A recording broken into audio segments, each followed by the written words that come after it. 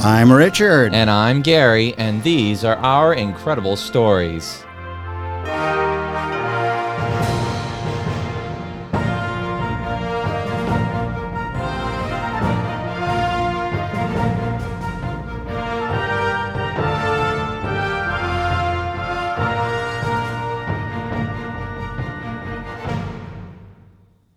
Hello to all of our listeners out there around the world. We're happy to have you back with us, and we do have a truly incredible story today.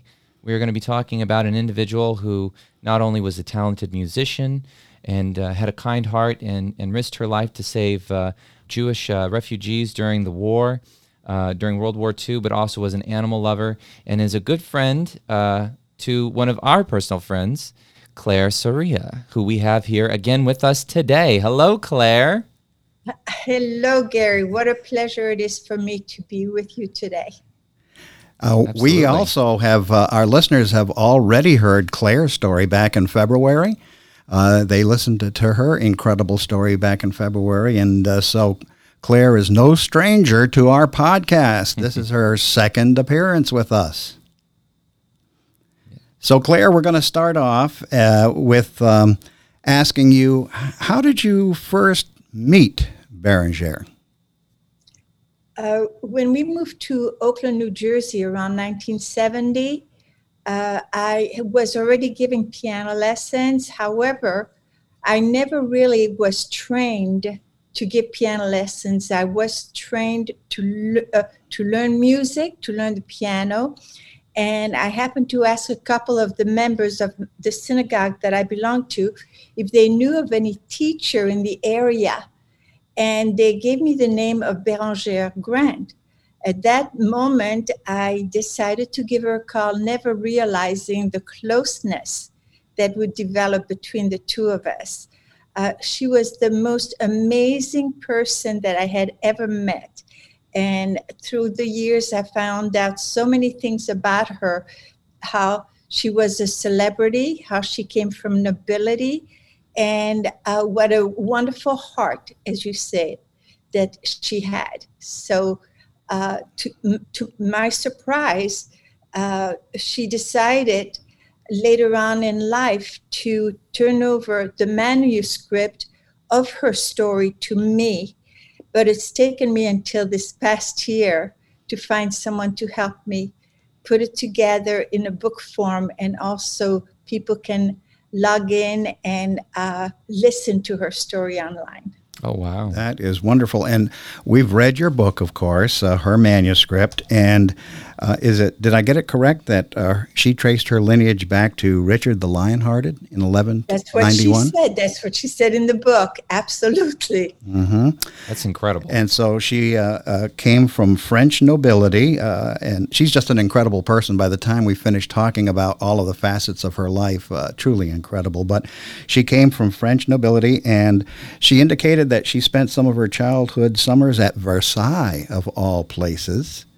And she said that her childhood, she lived in a make-believe world. Why do you think she would say that, Claire? Well, because she lived in a chateau with her grandmama, and she spoke about her all the time in the beginning of the book, of the type of amazing life that she lived at the time. And she even mentioned the fact how her own grandmother during the hard time would give money to the poor, food to the poor. This was part of the life that she remembered in her early childhood. The fact that her grandmother was there for the needy, and also the animals and everything around her, how she always remembers that part, and being outdoors, loving her surroundings, and she described it so beautifully in her story. So that's why I feel that her stories worth talking about, due to the fact that even though she was born in nobility, she was born with that kind of life. Her life, she was not that easy. And because of the strong upbringing that she got from her grandmama, She was able to endure all the hardships that she had to deal with. And she did it the best she could. She lived in a time where a woman did not have the same freedom to do things as a man does. Even today, I don't think that a woman could, that it's as easy for a woman as it is for a man.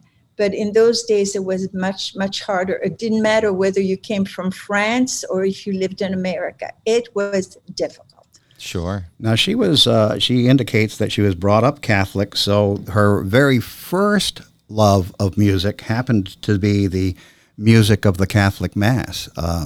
The Catholic liturgy, that's the very first music, apparently, that she was exposed to at that early age. And you mentioned that she loved helping the poor, she loved the animals.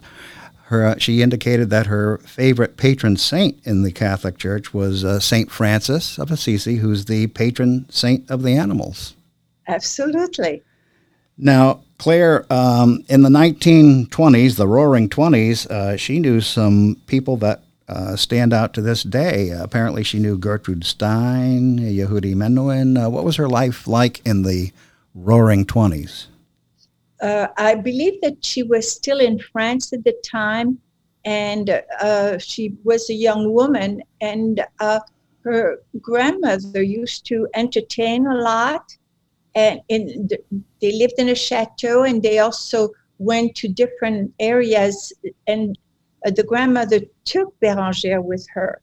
And so that's how she got to meet a lot of these people. Plus, one of her relatives is Vincent d'Indy, who in his own right is a celebrity. So she talks about him highly also. But she always admired people who were famous or people who she likes to read about or meet. This was always something that I found interesting about Bérangère. Now, her first marriage there in the early 1920s didn't work out very well. She did have a daughter at that time in 1922, but the daughter died only 10 days after birth. And then shortly after that, she left for America. What was that phase of her life like? Well, going back to the time that she was married before she came here, in those days it was a little different from what it is here. They had a lot of planned wedding. The family decided who she was going to marry. It was really not truly a marriage of choice on her part. So her marriage really didn't work out too well. And then losing not only a daughter, she also lost 2 sons. Oh, really? Oh, yes, she did. And so that made her life. That was probably when she lost her sons. It was when she did return to France. She did return to France at one time. But coming to America, it was a lot of adjustment. And if memory serves me right, she became a nurse when she came to America. Her teaching of music did not start right at the beginning. That did not start until later. Plus, what she did mostly in Europe is to sing. She was an opera singer, and she sang all over the world. That was actually when she was young. And there are many pictures of her performing all over Europe in the book. Yes, in fact, in Paris, she met the composer Franz Lehár in her memoir. She indicates that she met him, and she's one of the people that took the real Orient Express to Vienna and saw the actual real Blue Danube, of course, and she sang for Lehár. And she says it changed her life and her destiny. That's right. That's right. So she was a quick learner. And when she had the opportunity to study under amazing people who took an interest in her, she was able to accomplish miracles, because not everybody can actually accomplish what Bérangère accomplished, in my opinion. But in those days, it had nothing to do with the difficulty that she was having. She just had that gift to sing. And that's how she ended up singing in the opera.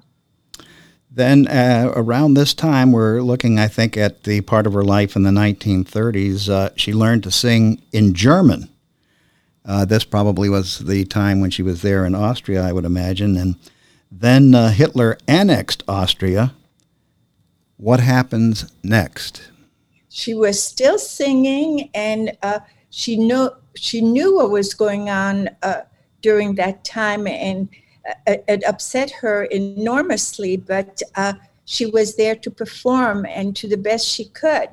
A couple of the people that worked for her happened to be Jewish, and she helped them get out of Austria because she knew the dangers that were there. So she told them just to pack their bag, and she would see to it that they would be safe by going with her. So yes, that was already in the 1930s. And the picture on the book was taken in 1935. So that was during that period when she was entertaining and singing. And it was not just Austria, it was all over. Wherever she was asked to perform, that's where she went. So whether you save one life or thousands of lives during the Holocaust, you become a hero of that time if you do indeed save a life. Absolutely. So at this point in time, then, we can already say that Berenguer was a hero of the Holocaust back in the 1930s. Now, her adult son, Robert, died about this time, and this is when she returned to the United States. And she knew Otto Preminger, the major motion picture producer in Hollywood. Absolutely. As a matter of fact, she told me her story on numerous occasions. There are things about her life that she did not go into detail. And when I actually helped write this book, it amazed me how many things she recalled during that period. She remembered so much. And for people who were closer to my age or who are closer to my age could actually live through that time, because she would talk about people on television, people in the movies, people on the radio, and everyone that she talks about, she seems to really be knowledgeable. And she even has a lot of their pictures that I still have here that she wanted to make sure that she collected. And then in August 1940, she walked down the aisle again and became Mrs. Vito Legati. This was when she came to America. There was a gentleman. I believe he was in the armed services at the time, and he took a liking to her, and he followed her. I had the opportunity, the privilege of knowing Mr. Legati, a very fine man, and he was there for her all the time. Every concert she appeared in, every place that she went, he always joined her. And he was a very, very fine man. And during this time, at the age of 40, she gave birth to another son named George.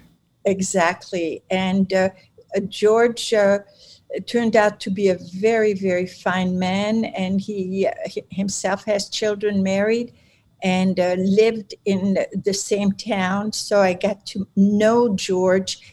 And I'm trying to remember the school that he went to, and she also taught there. Do you have the name of it right there?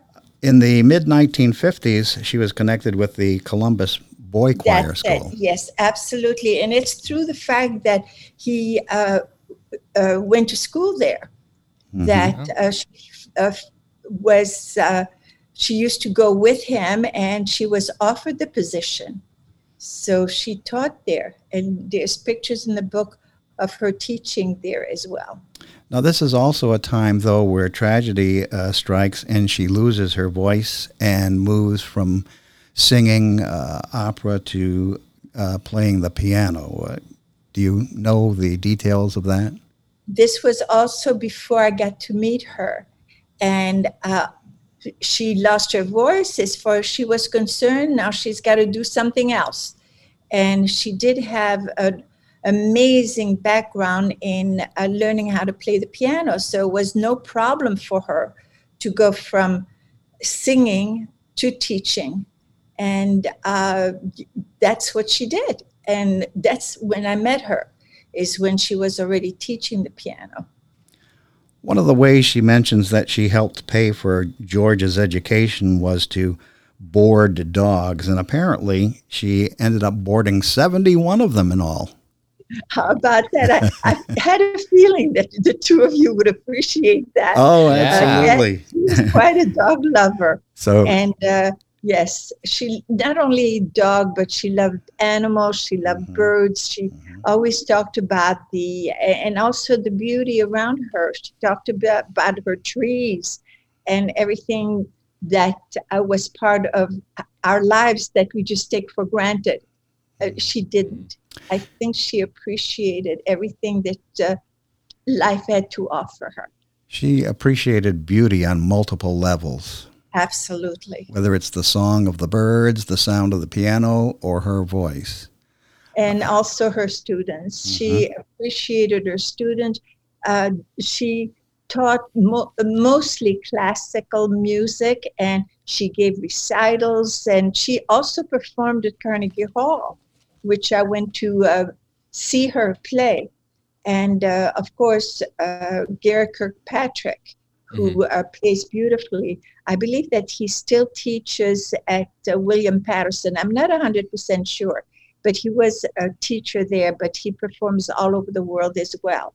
And his picture is in the book because he performed with her on 2 pianos, and they stayed very good friends over the years. On page 98 and 99 of her manuscript, she describes one of her special students, and I'll give you the quotation there. She says, "This student was a charming lady with a sweet, pretty face, dark, curly hair, wonderful disposition, personality, and talent." And she felt she was an adopted mother to this student. Do you know who that student might have been that she was talking about? I could say I have no idea who you're talking about, but I do. Yes. I believe she was talking about me. Yes. Yeah, she was. And so what a wonderful relationship that had developed by this time. I had no idea that I was going to not only be in her book, but that she would actually say something about that. So when she put this book together, the manuscript, I don't really believe that she had intentions while she was doing it for me to have the manuscript. But yet I found so much that she wrote about, including me in it. It really surprised me, and I was touched. And I said to you at the very beginning, I admired this lady so much. And I really never thought that I'd have the opportunity to put this book together, and I could not be happier. This was one of the highlights during the COVID pandemic for me to actually have the opportunity to put this book together. And we'll have her complete name, which is the name of the book, listed with this episode of our podcast. Absolutely. So our listeners can actually read it and follow up on that. She mentions, Claire, that piano teaching has changed over the years, and you have moved from a piano student of hers to a piano teacher yourself. Would you agree that piano teaching has changed over the years? Absolutely. Classical music is not what it used to be. People like variety today. They like to go into popular music, jazz, and a lot of people even are interested in playing by rote. They're not even interested in learning music. And the beauty of the way that I learned to play the piano is that it coincided with the way she learned. So that's why we blend so well together. We were able to connect but her love was classical music, and she has quite a few students that really mastered the art of classical music. I know also for a fact that one of her students today teaches a Juilliard. Really? Oh, the premier yes. school That's of music. incredible. Yeah, in New Yes. York City, premier school of music in New York City. Absolutely. Toward the end of her manuscript, Claire, she writes that things in life, some of the things in life you never forget, and she lists Carnegie Hall. How about you? Are there some things in your life that you would never forget? If I say meeting you and Gary, would that be something that I can mention? Because I Sure. certainly feel that way. Meeting both of you was really and is something very special in my life. Oh, and likewise, it's Well, been yeah. very special to us as well. Absolutely. Thank you both. And truly that love is appreciated and reciprocated from us. It brings me to one of my final questions because Beranger talks about opening our hearts and minds to others. And both she and you seem to be our prime example of someone who can open our hearts and minds to others. That's exactly the way I feel. And we, especially in today's world, we must open our hearts and our minds to others. We have to also realize, and I'm not saying this in a way that I find is easy today, especially, but we have to learn to accept other people's views, opinions, and be able to talk about things without feeling that there's only one way, our way. We have to be willing to accept the fact that the world is not made so that we are all the same. Right. So unless we are able to discuss things with other people, how are we ever going to find the true answer to the way that the world should be? Claire, I could not end a podcast talking with you without bringing up your childhood for a moment or two. And we're talking about musicians. We're talking about Beranger, world-class musician. We're talking about Claire, a world-class piano teacher. We're talking about an elderly couple of street musicians in Brussels, Belgium, that saved your life. Could we mention them by name so that they will never be forgotten also? Thank you so much.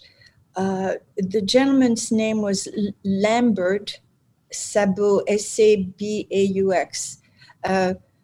Sabaux actually translated is wooden shoes. Did you know that? No. Sabaux. Yeah. Yeah. So when you say the name, and it's French, I lived in Belgium at the time, so did I.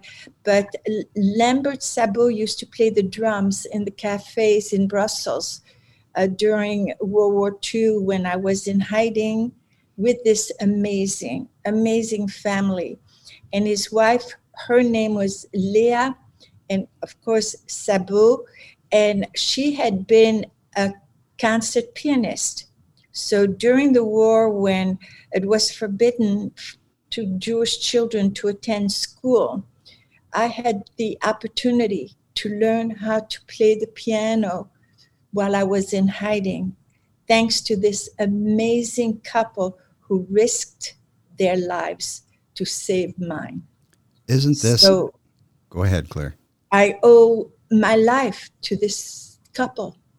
Isn't this an incredible circle connected by musicians and music? Absolutely. And I do feel that music is an international language. And if Yes. nothing else brings us together, I believe music does and will. Absolutely. Claire, Absolutely. we're going to give you an opportunity for final thoughts on our podcast tonight. Well, my final thoughts are that as long as we have people like the two of you who bring amazing stories to the front for people to listen to. I'm getting a little tired of having negative stories on the air, negative things on the news. I think there is so much to be talked about and written about that has to do with people who are risking their lives even today to save the lives of others, who are doing things like you are doing to bring out the best there is in people. And I appreciate that so very much. Thank you, Claire. Thank you very much, Claire. Gary? Thank you. Sometimes you're just speechless, but I agree with you 100%, Claire. I mean, the world could do with a little bit more positivity and a little bit more encouragement. And I think the wonderful thing is when we have wonderful guests like you who get to share stories and share and celebrate the people who are out there, or the people that have helped other people, who stand as a shining light as to what we should all do, and that's look out for each other, because in the end, we're all human beings and we all deserve the same kindness and love. No matter who we are or how we think or feel, we should always treat each other with kindness. And I'm so glad that we get to have you on our show and that you share in that same belief. So thank you, Claire. Can I add something, please? Absolutely. Yes. All right. When people read Bérangere's book, this is also what I'd like them to get out of her story.